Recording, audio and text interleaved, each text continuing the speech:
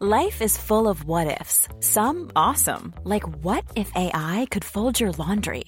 And some, well, less awesome, like what if you have unexpected medical costs?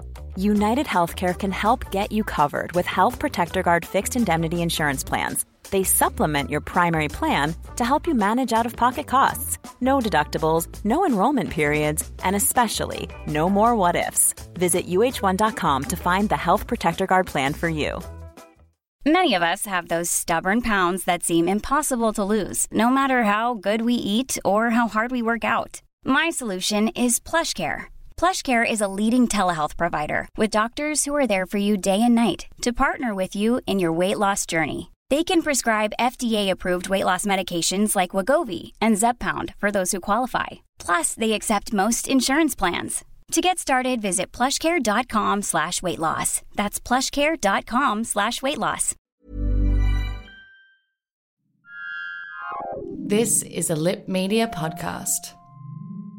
We acknowledge the traditional owners of the land on which we are recording. We pay our respects to elders past and present and the Aboriginal elders of other communities who may be listening today. Welcome to The Gays Are Revolting, a definitive weekly news source for contemporary gays. We put the G in LGBTQIA+, and we're here to help you be the best fracking-free G you can be. Follow us on Instagram or Twitter or join our community on Facebook by searching The Gays Are Revolting. And support the show and access our after shows and live streams at patreon.com/gaysrevoltingpod. Hey, sluts. Hey. Hey. Hello. Nice to have you back, Luke. Yes. I was so sick last week. I can't Yeah. Oh, you poor thing. believe it. How are your little tonsils? I found this great YouTube tutorial and I sliced them out No, it was like the most... Fucking hell. It was the dumbest thing because for like 2 weeks I'd been seeing my doctor and he was like, you need to slow the fuck down. You need to slow down. This is going to happen. This is going to happen. And then I woke up one morning and I was drenched. I was like soaking in a pile of sweat. But I was like bedridden for 2 days. So I missed last week. So you're welcome. That's okay. We decided it was Kyle's birthday present. It was a present to everyone that listens. But I'm back in the house. Yeah. Fracking about. I just love that so much. I can't. I love the never meme know. where it's like RuPaul's outfits and then just like a big oil rig in the Has same colours. fracking powers. Yeah. What have we got on this week? We got a guest. We got some stuff happening. Yes. Yes, we have quite an amazing guest. Adam Bandt, leader of the Greens here in Australia, is going to be joining us for a chat, which is incredibly exciting. And to be honest, I'm a little bit nervous because I'm a huge fan. Same. We also had a really good live chat on Sunday with some of our patrons, which was really fun. Yeah, that was really fun. was so One of the things that we talked about, actually, which I wanted to bring up on the main episode, because it was a really interesting question that someone asked in our little Patreon live chat last Sunday, is about the coronavirus, or the proposed coronavirus tracking app. Yeah. I don't know if you guys are across this, and for our listeners perhaps that haven't been following it on the news or are overseas, the Australian government wants to introduce an app, and basically what it'll do is it will register if every phone that you've been within 1.5 meters of for more than 15 minutes. So if you see next to someone on a train or at a theatre or whatever, and the idea is that then if someone tests positive for coronavirus, they can go back and alert everyone that's shared a space with everyone since then. Well, it said health services will alert you. They will get in touch with you as well. Yeah. Oh, right. So they'll contact you outside of the app, will they? Yeah. It's just a way of knowing, right? Yeah, which, I don't know. How do you guys feel about it? I don't know. Like, I was reading up about it, and the way that they want it to work is through Bluetooth. But, like, Bluetooth isn't set up to sort of, like, ping off of each other's phones constantly throughout the day. Like, you have to sort of activate it. So, like, I just don't know how it's going to actually work. Like, they're going to have to, like, turn around to Apple and, like, Google and be like, we need you to reformat Bluetooth for this particular app to work. I mean, I don't have a problem with them doing that. I mean, I feel like Google and Apple have the money and the time and probably owe us a bit. So yeah, that's the least of my Apple have worries, Find really. My Friends, which I think a lot of people use. I definitely don't ever use. Do you guys use that to like No. locate your friends and track their whereabouts? Any crazy exes tracking you? Or No, but is that the same as when you share your location with someone through? Yeah, but I think on Apple you turn it on and then at all times you can see where like your So friends are. ages ago, a friend said to me, "Oh, share your location with me," and I put it on permanent and never realized. And so this friend, like every now and then, will message me being like, "Oh, you're enjoying your ice cream?" And I'm like, "How does he know?" And then like after months, I was like, "Hey, how do you always know where I am?" He's like, "You idiot! Like 2 years ago, you shared your location with me, and I'm still getting it." Yeah. I think the theory behind it and everything, like it makes sense, but there's enough conspiracy theory people out there thinking coronavirus is like caused by 5G towers. Now you want to tell them that the government wants to track them via their 5G phones. Exactly. I don't think they need any more like fuel to their fires. I think good fucking luck to them. Yeah, the only good way luck. this would work, if you integrated this into Pokemon Go or Grindr, Yes. then maybe you'd had a chance of getting me, but otherwise, fuck no. You'll think there's going to be a queer person of color downloading a government app onto my fucking phone. Like you're out of your mind. It ain't happening, sis. One thing I was thinking about as well is that obviously, like, they'll keep a record of who's sort of being in contact with who. If you've registered on the app, are they going to start turning around and sending people fines in the mail for like not just going to do essential things, like, or if they don't deem what you're doing is essential, like if you're going exercising and you're not staying in your area, like you're going to get a fine for that, like. Or I think that the idea, Mikey, is that this will sort of be introduced after this phase of lockdown. So this is for when we start relaxing the lockdown laws and people do something again. They know that there is going to be flare-ups, and the idea is that if there is a flare-up, they'll be able to quickly contact everybody that's been exposed to it. Didn't they say 40% of the population would have to use it for it to actually work? Or like that's what they said. But they also are saying that it's had a similar app has had pretty good effects in Singapore with only 20% of people. So that's interesting as well, that seeing that's been done already. Mike, you also raised a really good question. I mean, like people are saying, well, what happens if I see a drug dealer and that drug dealer gets arrested? Are they going to look through that drug dealer's phone and see who they've been in close contact with and that sort of thing? And we are getting assurances from the government. And of course, you'd want to see legislation and that sort of stuff before taking anything that they say for granted. But they are saying that there will be assurances in there that legally they will only be allowed to use this for the purpose that it's created for and that sort of stuff. And look, I believe that we are a fairly civilized country. I can't imagine that they would trick us into using this data for that sort of stuff. My concern... I wouldn't be so quick on that, you know, like you look at the fine print with things that have come out with Facebook and data breaches and hacking, etc. I think there's going to be so many legal minds looking at this. They're not going to be able to sneak anything in there with the intention of purposely trying to trick us into something. But my concern, and this is what I talked about on the live thing on Sunday, was that it's not what the government's intending on doing with it. It's that our government is technically inept. They have not. They've shown in the past that they have a very bad concept of what the internet is and how it works. The idea that this data is secure and will not be able to be accessed by anyone that might have evil intentions, I'm not entirely trustworthy of. I think they're outsourcing the development, but even then, it's like anyone who has tried to lodge a Centrelink payment in the last 10 years knows that the government and the internet are not best duties by any means. The government totally would click a pop-up ad on and download that virus. Absolutely. I mean, remember Christopher Pine liking the gay porn on Twitter at 3 o'clock in the morning and then claiming that his account was hacked and that someone hacked into his account to like one gay porn tweet and then logged back out of it without changing his password. I do that to people, though. We don't know, allegedly. But having said all that, I've actually changed my mind and I will download it. If I weigh up the consequences, if one of the consequences is that my data gets breached, that's pretty fucked up, and I want the government to do their best to stop that from happening. But if the other consequence is that I perhaps might spread this disease and people might die, and all I had to do was download this app, I'll feel even worse. So I think I do want to see the government being very transparent about how the app's going to work and what's going to happen with the data, and we need to hold them accountable for that. But at the end of the day, provided that they can give some assurances, I think I'll download it. Yeah. I'm staying in the fuck no category. I think anyone that's part of a demographic that has been targeted, I see it as something that is not for me. I love it for everyone else. And that's a very fair call thing, Luke, and I think that's something we're going to see across the board. And the sad thing is it's going to mean that we're going to see more disparity in who's getting tested and who's getting treated, and we're going to see communities that are, again, more disadvantaged And fair enough, the points you've just raised are completely fair enough, but it means we are going to have certain communities that are going to have less chance of tracing contact and that sort of stuff, which is going to be another issue we need to address. It would be interesting if they could transfer the use of the app for like other kind of health benefits like STD checks and things like that. Like if you contracted an STD, you could notify people. No, like, that's in the same some Gattaca way. shit. That's some George Orwell shit, Kyle. Y'all don't want your health information outside of a pandemic should be entirely in safe hands and not in the hands of the government, I think. Now, we've been given an amazing opportunity to speak with National Greens leader and federal MP for Melbourne, Adam Bandt. Thanks so much for chatting with us today, Adam, especially in the middle of this crazy global pandemic. Oh, thanks for having me on. Now, you're an incredibly popular politician in Melbourne. You hold your seat by one of the largest margins in Australia. Why do you think the people of Melbourne tend to vote Greener?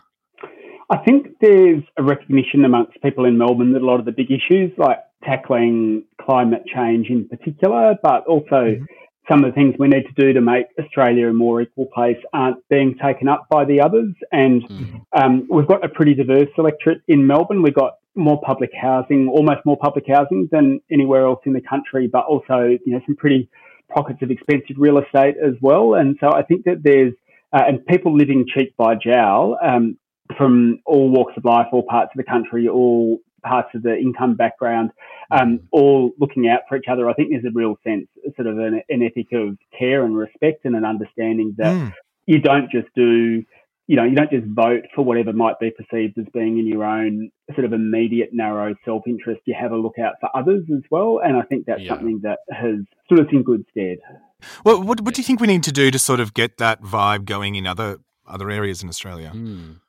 Well, I think it's something that a lot of people share across the country. And if you're in other countries, for example, if 10% of the population vote for the Greens, then the Greens would get 10% of the seats in Parliament, and those people would be represented. And our voting system tends to hide that and mask it a bit, and so you end up with a two-party system that's very easily captured by big and powerful interests. And so I think that there's a sort of a bit of a yearning amongst a lot of people in the country to say, look, let's have the third voices holding them to account, offering different views in Parliament.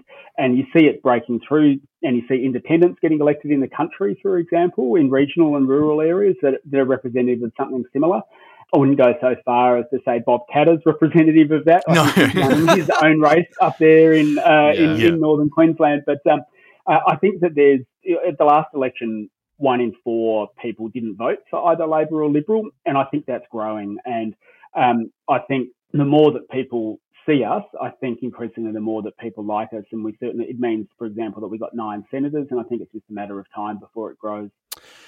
Now, to COVID, governments are jumping back into our lives like never before, but we've been warned it's just all temporary. Take the doubling of New Start. Are the governments going to be able to repeal it as easily as they have applied it?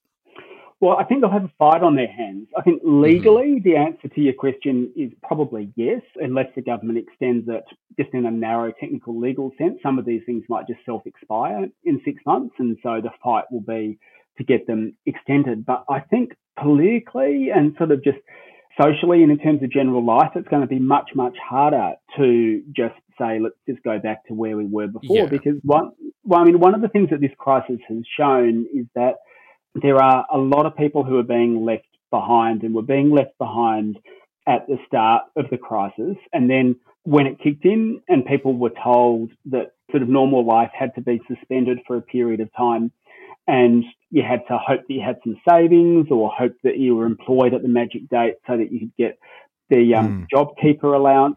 It turned out that there are a lot of people who were doing it tough or who didn't have a roof over their head. I mean, this call for self-isolation and stay at home, what if you don't have a home or a regular home to stay in? And so I think it's exposed that sort of 3 decades of saying, look, everyone's got to fend for themselves. The government won't look after basic essential services anymore. You're on your own. Has created a society where a lot of people aren't being looked after, and then a crisis like this comes along and it shows that there are a lot of people who aren't being looked after. And so I think, to answer your question, like to fast forward to when this supposedly temporary crisis is over, I think it's going to be very difficult to say, let's just go back to the way things were. And we'll certainly be saying no. Some of these things, like saying we're going to have free childcare or TAFE being essentially free, like these are or levels of New Start that you can actually live on rather than being in poverty. These are things that we should now fight to keep. And I think the government's going to have a fight on its hands. Yeah, absolutely. Sure. I think there are a lot of people that are still slipping through with these policies that they've introduced as a response to COVID-19. But I also think there's some irony in the fact that we're seeing some of the most socialist policies that Australia has ever seen coming out under a Liberal government, which I was definitely not expecting to see when Scott Morrison was elected. When we look at the response that the federal government have sort of come to with COVID-19, to what extent are we seeing them put people's health before the economy? Well, I think they had to be dragged to that position, but at the moment, that's broadly what they're doing. I think it goes against every instinct of theirs, and you can see them, and you can already hear some big business voices saying, "Oh, look, let's start everything up again and ease the restrictions." And look, it's tough to live through the restrictions. It's especially tough if for people who are living alone, like it's tough to live through the restrictions. For people who there's this idea of family all living under the one roof, but, in large parts of the community, people's got a more extended idea of family or people that are looked after, and like being stuck at home isn't necessarily that great. So I'm not advocating that we should continue on these restrictions by any means, but the government's been forced to put health before profit. And I think if you look at the US, for example, where Donald Trump's trying to get them to do exactly the opposite, I'm kind of glad that we're in Australia at the moment. Australia and New Zealand have been doing well at putting health before profit. What worries me is that the big business voices are getting louder saying lift the restrictions. And as I said, I'm no big fan of living in isolation, but I think that we should not lift these restrictions unless the public health experts are telling us that it's safe to do so. And I can hear the government already they're out there saying, oh, look, we're going to need a program of aggressive deregulation, they've been saying recently on the other side of this. And you can see them itching to wind back all the things they've done and to cut and cut and cut and to start putting profit ahead of health again. But I think it's testament to people saying, I will put myself through this and abide by the restrictions, even at cost to me, because I think the general population has said, we want to put health before profit, and we'll have very little truck with a government that won't do it. So short answer, that's broadly what the government has done, but I think they've been dragged to it. They'd be itching to go the other way, and we just can't let them.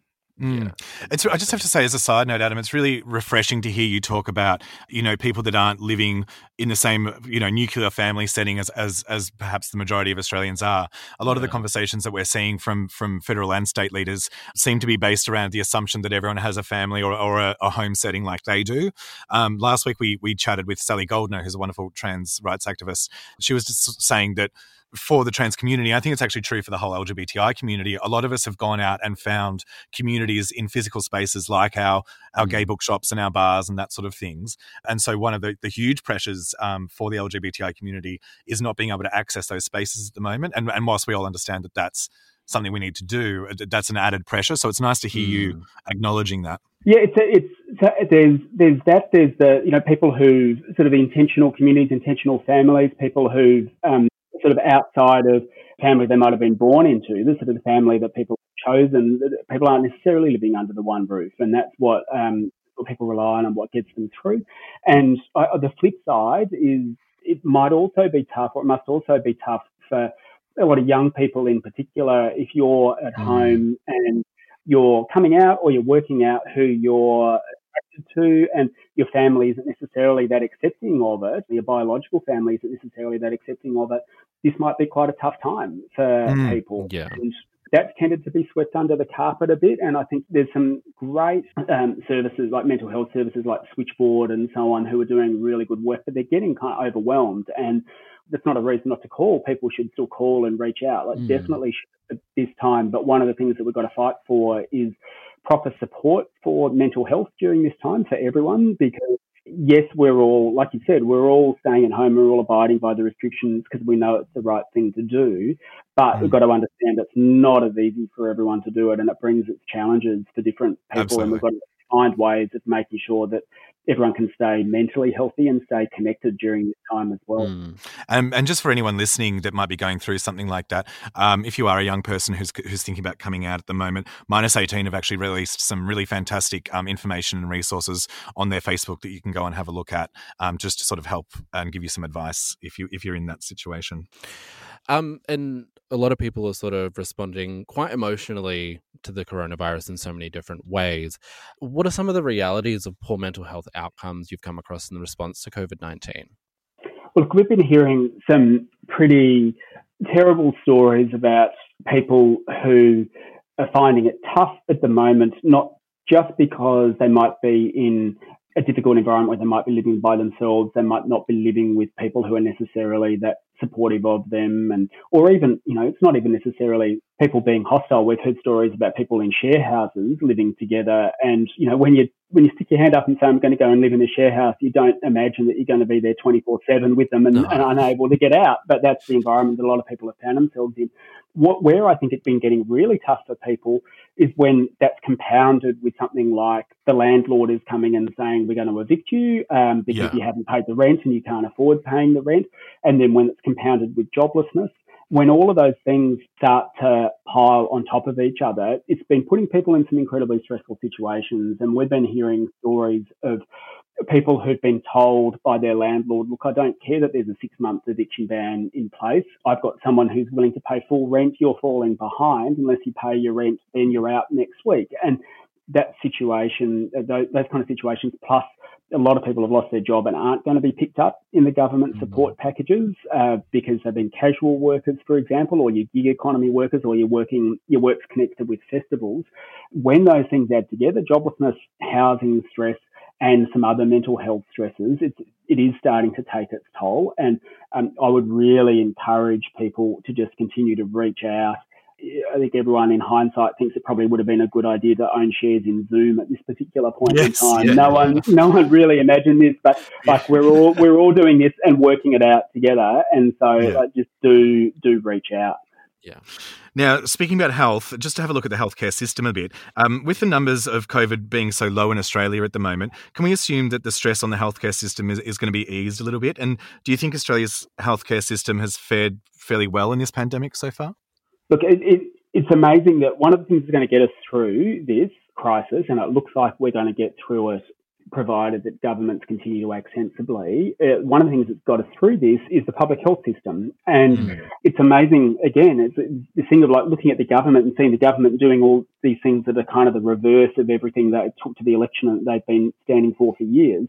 The things that are going to get us through this, like respecting science, putting human life ahead of profit, and a strong public health system are things that have been attacked for the last 20, 30 years. And it turns out they're actually the things that we need to survive and live a good life. And I think our public health system at the moment has been under strain, but is responding incredibly well. And one of the reasons that we in the Greens were strong advocates for this kind of New Zealand style, let's go hard, let's go early approach is that it has given us time, because there haven't been those spikes in the cases presenting to emergency wards and the like.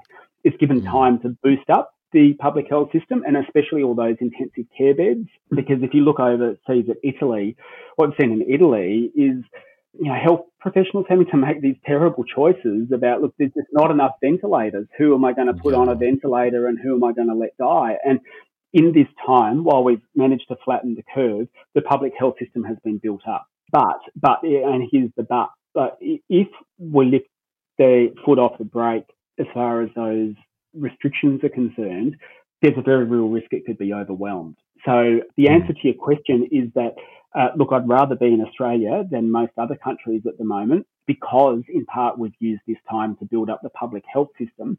But if the restrictions are eased too early, then it could become overwhelmed. And literally at that point, then you start having to make those terrible decisions like in Italy, like have we got enough intensive care beds for people? Have we got enough ventilators? And hopefully we never get there. That's it. Do you see us in the sort of medium term being able to export some of our ventilators to countries like Italy that are going through this really quite difficult circumstances? Look, I don't know, but I think one of the things that this has found, and we're going to need some good reviews of all of this starting now, but certainly when it's over, is that I think there's a big question mark about whether Australia was properly prepared, sort of say at the start of this year for this. If people didn't follow the restrictions, for example, would we have had enough ventilators here? And we've seen good stories about, car parts manufacturers being retooled to start making ventilators, and that's great. But when Parliament was still sitting before Scott Morrison cancelled it, the questions that I was asking of the Health Minister was like, how well prepared are we for this? Have we actually done the preparation? And we got these kind of wishy-washy answers to it. And so my answer to your question is, I want to be convinced that we've actually got enough here first, because absolutely. I reckon we might find out in 6 months' time that the government was caught a bit with its pants down on this and didn't have enough, and that it's only been the scrambling that has got us to the point where we've got enough. So I'd want to know a bit more about how well prepared we are before we start talking about things like that. And Adam, do you think we'll see sort of any changes in what it means to be a worker in Australia once COVID ends? Will we see, for example, a working from home revolution? I think we should see some changes. I think the working from home experience has been pretty mixed for some people. I think some people have really liked it, and others have found that it brings with it its own stresses, and the difficulty of separating your home and your work environment when it's all blurred. For some people that's great, and other people it's the worst thing in the world and they can't do it. I think though that one of the things, the revolutions in work that we are going to need though, is working out what to do with so many people either not having a job or not having enough hours of work or not being well paid enough after this, coming out the other side. The government's got this idea, the phrase that they use about the economy is that we're in hibernation. And so, in hibernation, that's a bear that goes and puts itself to sleep according to regular cycles and then wakes up by itself. That's not what this is. This is a patient that's been put into an induced coma and that's going to have to be woken up and is going to require a lot of rehab to sort of get back on its feet. And what we know is that it's young people who've been hit the hardest and who will be hit the hardest on the work front, and it'll be casuals who get hit the hardest. A lot of jobs might not be there on the other side because the businesses have gone under and not been able to survive through this period. And so how do we ensure that everyone in this country has a decent income and has the work that they want to have, or has enough income to support them to study or reskill coming out the other side? Because I think it's going to be a long time before we get back onto our feet. And I think this is an opportunity to say, look, let's just not go back to the way that it was before. Let's find a better normal where everyone's looked after. And so, we should look at laws that give people more flexibility to work from places that suit them and work in ways that suit them, and make sure flexibility is kind of a two-way street rather than just the employer being able to tell you this is what you've got to do. But the thing that I'm really worried about is actually making sure everyone's got enough money and that we don't just see a whole stack of people. We're talking about unemployment that might get up to 10, 15%. That's probably going to be much, much higher for young people. We've just got to make sure that there's a lot that people don't end up on the scrap heap, really. Now, Adam, we're keen to briefly touch on a couple of other topics while we've got you. One thing that I found, I feel like it was finally gaining some traction with amazing people like Greta Thunberg and everything prior to COVID-19, which a lot of people seem to have put on the back burner now, is climate change. Our current government's climate change target is zero emissions by 2050, but the Greens have a target of zero emissions by 2030. Why do you think there's such a different goal between the two parties? Yeah, the climate crisis is still barreling on, and the Great Barrier Reef has just bleached for the third time while all of this has been happening, and parts of Antarctica that at the moment are melting at the rate that scientists thought might happen in 15 or 20 years. And as a result, they're saying, look, unless we get that under control now, we might be locking in 3 to 4 metres of sea level rise from that bit of Antarctica alone during the lifetime of today's primary school students. So it's proceeding apace and it's very, very urgent. And we've got a government, a federal government that is basically in the pockets of the big polluters. And we know what needs to be done. And if there's anything that this current corona crisis teaches us, it's that governments can spring into action and protect human life if they want to. And the good thing about tackling the climate crisis is that you can do it without having to stay at home. Like, we don't have to have all these terrible isolation restrictions. We could actually lead a better life if we just switched over to renewables. Why doesn't the government want to do it? The government's just in the pockets of the big polluters. Why do we have such high ambition?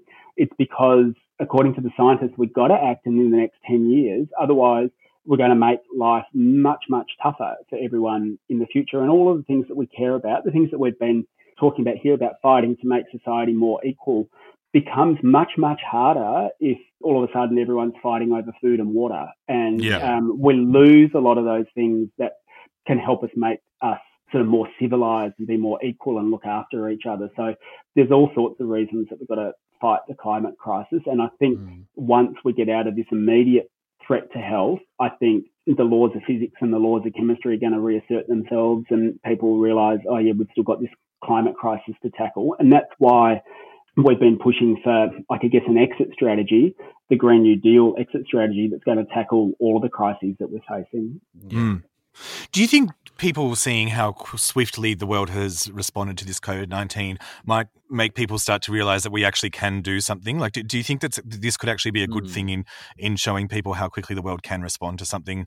Yeah, look, I think it's a bit too early to talk about silver linings from this crisis and all lessons that can be drawn, because it's still it's a really tough time for a lot of people and it's taking a big toll on us. But I do think that at some point people will reflect. And I guess what I would say is, firstly, it shows that if governments care about human life and preserving human life, then they can act. And all of the things that we've been told that there's not enough money for decades, like free education and free childcare, it turns out there actually is. Like, they've opened the cupboard and that was supposedly bare, and they've shown us just how much is in there. But I guess perhaps a bit more on the looking at the consequences side. One thing I would say is that if you didn't like the coronavirus crisis, you're going to hate the climate crisis. Yeah. All of the things that we're seeing at the moment about not being able to do things and being kept apart from each other and the basics of life being put into question, like, the dial's going to be turned up to 11 with the climate crisis. We're going to start running out of water. We're going to lose the ability to feed ourselves. A lot of those basics of life are going to start hitting potentially in the next couple of generations. And so if there is one lesson from it, I guess it's that if we want to avoid these kind of restrictions hitting hard, we've got to act, and we've got to act now. And we briefly talk sometimes about homelessness in relation to LGBTI people and the higher rates they experience. But could you talk to us a little bit about the reality for homeless people right now during this pandemic? Yeah, it's pretty tough. Like, couple of weeks ago, my office helped out 3 women who are pregnant and currently homeless and are due to give birth without having a fixed address, a home to call their own. And now it's happening at a time of the coronavirus crisis as well. And I mean, just put yourself in the position of having a baby while you're in crisis accommodation, and you potentially have to move a week later. You see those big public housing towers around Melbourne in particular. You see them in all lots of cities, but you see them in Melbourne in particular. Like, they were all built in the 60s and 70s, you know, and there hasn't been a big new build since then. And as a result, we've got 82,000 people on the waiting list in Victoria alone, and it's a couple of 100,000 people on the waiting list. You can be homeless and still be waiting a year or two for a place. And so, again, it's like when the tide goes out, you realise that actually there are a lot of people who are already doing it tough and are now doing it extra tough. And one of the things that we hear, it's also especially difficult because things like food vans and the like, where people used to gather and congregate, now you have to have social distancing requirements being put in place there as well. And so I think that one of the things that we should do coming out of this on the other side is when we've got to get the economy back on track and when we've got to get some jobs, especially for young people, we should start, I think, a housing revolution in this country and just start building a lot more public and social housing so that we get people into work, we get the economy going, and we start putting a roof over people's heads again, because no one should be giving birth without a fixed address in the middle of a health crisis. Like, that's just wrong. Absolutely. Now, on a matter that we talk about quite a bit on this podcast because it's quite relevant to our community, we've not heard much from the government about the proposed religious discrimination bill in light of the coronavirus. Do you think we're likely to see that back on the agenda anytime soon? I think the government is just itching to get back to their normal way of acting. And the so-called religious discrimination bill, let's not forget, that came about because the government made a promise to some of the reactionary sections of its party during the marriage equality debate and said, okay, well, we'll allow marriage equality to go through, but don't worry, we'll come back for another attack on equality and on people's rights at some later stage. But what they've found it difficult to do is find a way of doing that still satisfies all of their own base. And if you start putting in so-called religious freedoms according to their laws, does that then mean that someone at work is able to say, oh, I'm not going to serve you, you're not welcome here because you're gay, and then you can't sack them because they say, oh, that's just my religion, I'm just expressing my religious views. And of course, what that's meant is that employers and businesses have said, oh, hang on, we're not sure that we actually want that. We want to be able to say this is the kind of business that we want, and a business that's open and complies with the law. I reckon they may well have come back and have another crack at it, but they're having trouble getting all of their own ducks in a row. Every draft of it that we've seen just keeps getting worse and worse. And so we will try and make sure that those provisions never see the light of day. I am worried that they may be having discussions with the opposition about a pared back version that could get through. We're going to keep our eye on that. So, I suspect at some point, if they get their ducks in a row, they'll come back and try and have another crack at it. But there are a lot of ducks to get in a row, and there's still a lot of hurdles and a lot of fight to be had. So I don't think by any means it's a done deal by any stretch of the imagination That's at all. Good to hear. Yeah, let's hope it doesn't get sorted before the next election.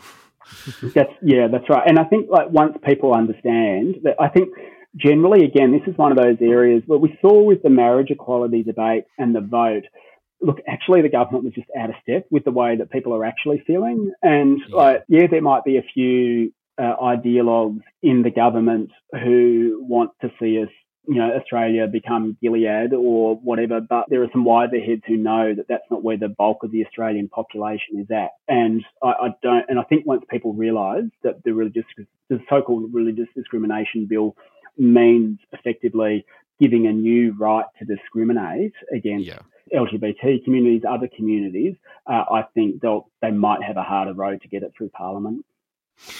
Adam, I have to say, it's been so great to speak to you. We're such big fans of yours, so thanks so much for coming on. Before we let you go, I am really keen to know, at the next election, when we do finally get to it, if Labor wins and the Greens hold the balance of power, what change are you hoping to see in Australia? Yeah, well, that's my goal, and I hope that's what happens, that we kick the government out. I've said my goal is threefold. Kick the government out, get the Greens into balance of power, implement a Green New Deal. And when I say implement a Green New Deal, I'm talking about a government-led plan to tackle the climate crisis, tackle the inequality crisis, and make Australia a more equal place. To run on renewable energy 100% and keep coal in the ground, but make sure we look after people along the way, and start making Australia a place where we sell to the rest of the world the things that are going to be needed in a zero pollution society rather than selling them our coal, but also making sure that we look after everyone, that we lift unemployment benefits, that we build more public and social housing so that everyone has a roof over their head. We make education free again, and we make sure everyone who wants a decent job has got one. And I think if we find ourselves in that position of being in balance of power, we'll try and get those elements of the Green New Deal implemented. Wonderful. I mean, they sound like some pretty fantastic policies. So I wish you all the luck. Absolutely. Thank you very much. Thanks for having me on. I really appreciate it. And good luck to everyone, and stay safe and take care. Hey, it's like there is going to be an after to all of this, after these weird times. And so it's become pretty trite to say that we're all in this together, but it's true. We just got to make sure that we look after each other and we don't forget that on the other side. Oh, that's very lovely. You too, Adam. Thank you so much. Thank you. Thank you.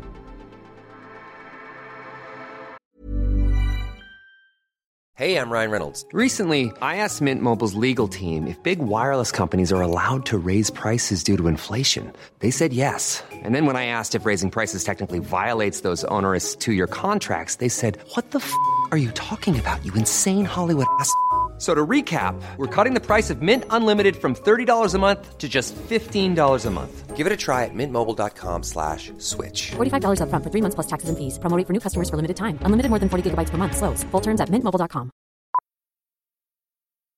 Millions of people have lost weight with personalized plans from Noom. Like Evan, who can't stand salads and still lost 50 pounds. Salads generally for most people are the easy button, right? For me, that wasn't an option. I never really was a salad guy. That's just not who I am. But Noom worked for me. Get your personalized plan today at Noom.com. Real Noom user compensated to provide their story. In 4 weeks, the typical Noom user can expect to lose 1 to 2 pounds per week. Individual results may vary.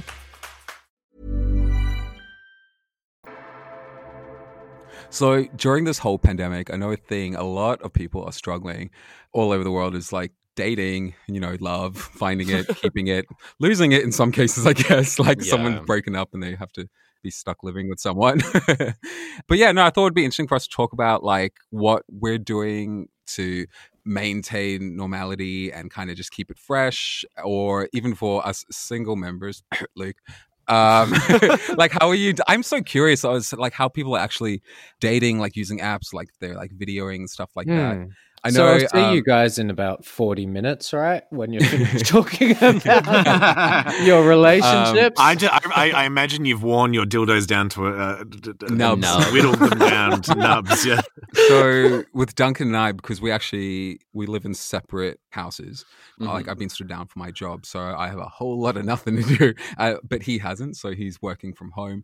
So he tends to stay at his during the week, and I think I see him like once or twice during the week or on the weekend. So it's kind of like a nice little treat, and we see each other. I've also kind of, we have like morning dates on my balcony, which I've renamed Cafe Balcon. And we kind of just watch the neighbors go by and judge people's like crisis at home haircuts as they walk by.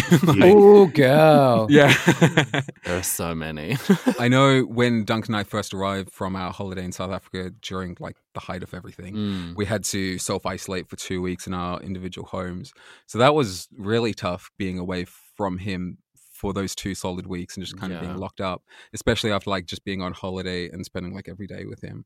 We would chat a lot online and just give rundowns of each other's boring days to each other. I do like all these activities that are kind of encouraging people to like have more in-depth discussions and talk about things like that. We're doing more activities like puzzles, and like these things seem really boring, but they're actually kind of nicer because you're more engaged with the person you're doing them with. Just keep it off my timeline. That's the thing. Yeah. It's lovely. Yeah. I love that for you. That's great for you. But I don't need to see your puzzle time. Also, I've seen like things pop up all over. There's actually like websites. I think there's this game called Wheel of Foreplay. Have any of you heard of that? Oh my God. Wheel of Foreplay. It's like this website, right? You go, it's wheelofforeplay.com, and it's created by a Future of Sex Lab, and they've partnered with YouPorn. So you go into this website and there's all these different categories of like what you feel comfortable with, and you like spin a wheel, and then like it comes up with like a Cards Against Humanity kind of card thing, and it's like an activity you have to do. So I love that you guys won't download an app to stop you from dying, but you're happy to let a website tell you how to have sex. Right. You're gonna fuck a chicken or something, and what are you? No. I think I went on before we started recording, and I clicked on one of the cards, and I think it said choose one of your favorite porn videos, then mute it, and then replace the noises for the people in the video and record it and send it to your partner. So it's like really weird shit as well. But like, that is not weird shit for me, Kyle. Weird shit for me. I know it's not like, for you. Where is the blood ritual? I wanted to spin and be like, and wake up in Auckland or something. Yeah. So, like, do you think, like, during this whole time, it's encouraging so many people to stay inside with their loved ones, and obviously, it's causing a lot of like fiery arguments to a lot of people. Yeah. But do you think there'll be like a huge baby boom after this because so many people were encouraged to stay inside and love each other, and like that'll be like kind of like a definite nice possibility. I mean, Josh and I have been having so much sex, like there's nothing else to do, but it is amazing. I'm really, really enjoying myself. Okay. Like we've started buying new sex toys because we're just like, how do we spice things up?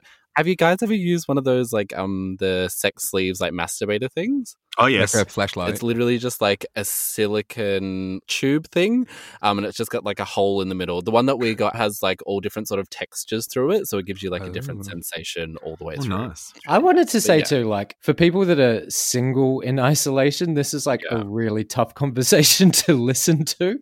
Like it really sucks. Like you get really lonely. You get incredibly, incredibly lonely. And Grindr is like, it's not popping right now, and nor should it be. But I'm also not like anyone who listens to the show. I'm not a very long-term type of person. I'm a very like 2 dates and you're done kind of guy. Which is partially your choice and partially other people's choices. It's all other people's choices. So it's just like 2 episodes, you're done kind of thing. But the loneliness is like, it kills you after a while. And it can lead to some recklessness. Like even the other day, I recklessly messaged out being like, I think we're allowed to exercise. So do you want to like jog? And then realized, oh no, this is bending the rules of isolation for my own sanity because I was just so fucking lonely. A lot of us are suffering with like extreme depression and isolation and are extremely alone. The apps are, you know, there are a few people on there that are still hooking up and their profiles still say like, looking now and yeah, I was going to say, I've had a few friends. I think it's especially hard for single people that live alone because they're not getting any sort of human interaction with friends as well, or housemates or anything like that. I've had a few friends that have confessed to breaking isolation for hookups, which, you know, obviously isn't an ideal situation, but it almost comes down to a level of care if they're getting to that darker place that they need to see somebody. And it's hard to judge. I mean, it's also there's also, I think, space in this conversation about the pressure that's putting on couples that might be having the opposite effect. I obviously started seeing my boyfriend just before the pandemic started, and we are great, everything's great. But there was a couple that, like the first couple of weeks where it started getting really intense. Of course, his family were in the UK and Italy, and I've got elderly relatives, one who was in hospital and that sort of stuff. So we kind of really lost our sex drive for a couple of weeks there, and it was sort of a thing of like, are we losing the spark? Is this the relationship? And we had a really great chat about it. And we were like, no, this is because we are every hour discovering that the world is falling apart a little bit more, and had a good chat about that. But I think for any couples that might be struggling and having issues like that, it is worth having a conversation and saying, hang on a second, are we putting too much pressure on ourselves to fuck while the world's falling? Because it's fair that we're having a bit of a distraction right now, and it's fair that we might be feeling a little bit less sexy than usual if we're watching a lot of the news and that sort of stuff. And the same thing if you're fighting as well. I've had a couple friends who are having these fights and they're saying, oh, you know, I think it's over and stuff. And I'm saying to them, guys, you're putting a lot of pressure on yourself to operate the way that you did beforehand. Like there is so many external things happening to your mind right now. It's understandable that you might be getting on each other's tits a little bit. You're not seeing any of your friends. You're not seeing any of your work colleagues, and all of the information that you're processing is so dark. I relate a lot to what you just said, Tom. Yeah, like I guess we haven't been having a whole lot of sex during this time, and I guess it's a lot to do with me, I would say, and like my mental kind of space, and like I feel gross. I'm just like existing in my house all day doing nothing. Like it's not like I feel the best I could be, and I don't really feel like I could honestly be appealing to somebody like that. So it's a That's weird a horrific time. thing to hear, Kyle. I'm so sorry. Yeah, no, it's all right. It's just like a weird mental mind fuck, but it is, it's a really fucked space of your mind that you've never been in before. No one in our generation has been in this mind frame before. And please don't beat yourself up over it, and please don't think that you're the only person, because I tell you, I have not spoken to a friend that's in a relationship that hasn't at least had a week or two of that in this time, and some of them much longer than that as well. It's completely understandable that you would be having that. This would be having effects on your libido and how you feel about yourself and that sort of thing. It's that thing of not having an end date, because it's also not everyone's priority, and nor should it be everyone's priority right now as well. So even outside of sex, you know, I was, you know, took some time off from dating and met some very nice people and started to develop some relationships there, but they've all sort of had to be put on hold for the time being. And also a lot of us have a lot of very pressing shit and our lives are scattering out, that it isn't necessarily a huge priority in everyone's list in terms of maintaining that momentum of the dating pre-COVID. So it's been a bit weird and rough, and it's not the easiest thing to navigate. Pornography is always there, which is one, sweet release. And failing that, apply for a dating show. It's also a hard time to let anyone new into your life right now. Yes, because you're not really feeling like the best you. A lot of people, not feeling like the best versions of themselves. And so many of our friends and family are struggling that we're kind of, at least for me, I'm doing these check-ins with multiple people throughout my life, and they're checking in with me. The space to invite someone new into that, even in that sense of a non-sexual, a deeper communicative kind of nice thing, there's not a whole lot of capacity for that for a lot of people, I feel. So the single game is not, it ain't Animal Crossing. It ain't it right now, sis. A lot of people as well, like we talked a little bit about it, like financial struggle. It's something that's sort of been playing on my mind quite a bit. Being on Centrelink payments, you don't get a heck of a lot. Like we are going to be getting more money soon, which is great. But it's definitely been an issue for myself in my relationship with Josh, just because I've always been so financially stable. Last week when I got my payment, literally 3/4 of it went straight to rent, and I maybe had $100 left. And I was just like feeling so shitty. Josh was like, "What's wrong? What's going on?" And I was just like, "Look, I've got $100 for 2 weeks. I don't know what I'm going to do." And he's just like, "Look, it's fine. Like, I've got enough money." Yeah. And like, I would do that for him anytime whatsoever. But for some reason in my mind, it was like a failure to allow myself to rely on someone else. Oh, sweetheart. Being so financially vulnerable, I didn't realize that I was so scared of it. Growing up, we didn't have a lot of money whatsoever. And like, watching my mum over the last few years, because she is a very unwell person. She relies a lot on my stepdad, and that puts so much stress on their relationship. And like, I just don't want to get to that point where that affects our relationship. Oh, babe. And it just put me in a really like fearful position that I was just like, oh my God, like, and I know that that's not going to, and we've spoken about it now, and like, it's all good, but I didn't realize how scared I was, and like how much this has played on my mental health in recent times.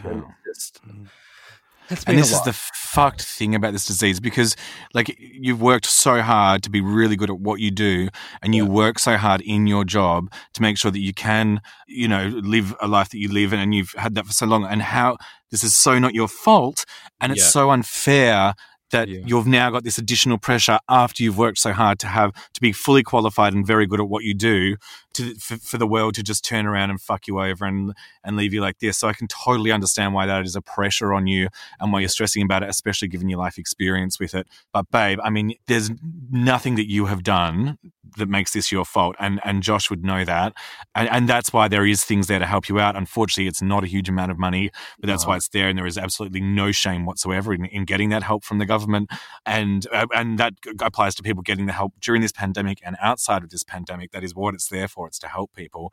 And babe, you are a beautiful, strong human being, independent human being that's going through a shit time at the moment through no fault of themselves. So please don't beat yourself up over it.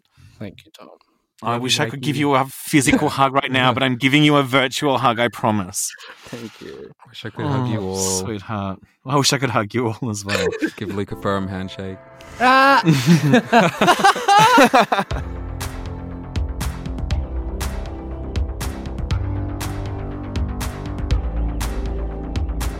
Well, that's brought us to the end of another COVID-19 special of The Gays Revolting. Thank you, everybody, for tuning in.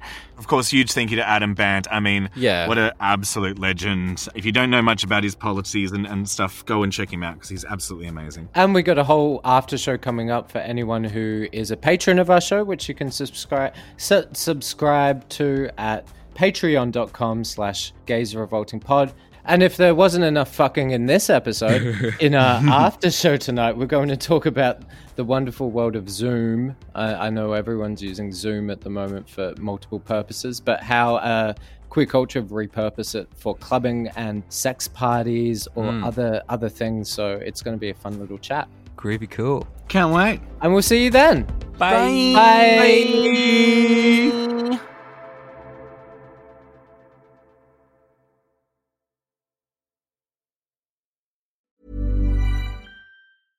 Imagine the softest sheets you've ever felt. Now imagine them getting even softer over time. That's what you'll feel with Boll & Branch's organic cotton sheets. In a recent customer survey, 96% replied that Boll & Branch sheets get softer with every wash. Start getting your best night's sleep in these sheets that get softer and softer for years to come. Try their sheets with a 30-night guarantee. Plus, get 15% off your first order at bollandbranch.com. Code BUTTERY. Exclusions apply. See site for details. Ever catch yourself eating the same flavorless dinner 3 days in a row? Dreaming of something better? Well, HelloFresh is your guilt-free dream come true, baby. It's me, Keke Palmer. Let's wake up those taste buds with hot, juicy pecan-crusted chicken or garlic butter shrimp scampi. Hello Fresh. Stop dreaming of all the delicious possibilities and dig in at HelloFresh.com. Let's get this dinner party started.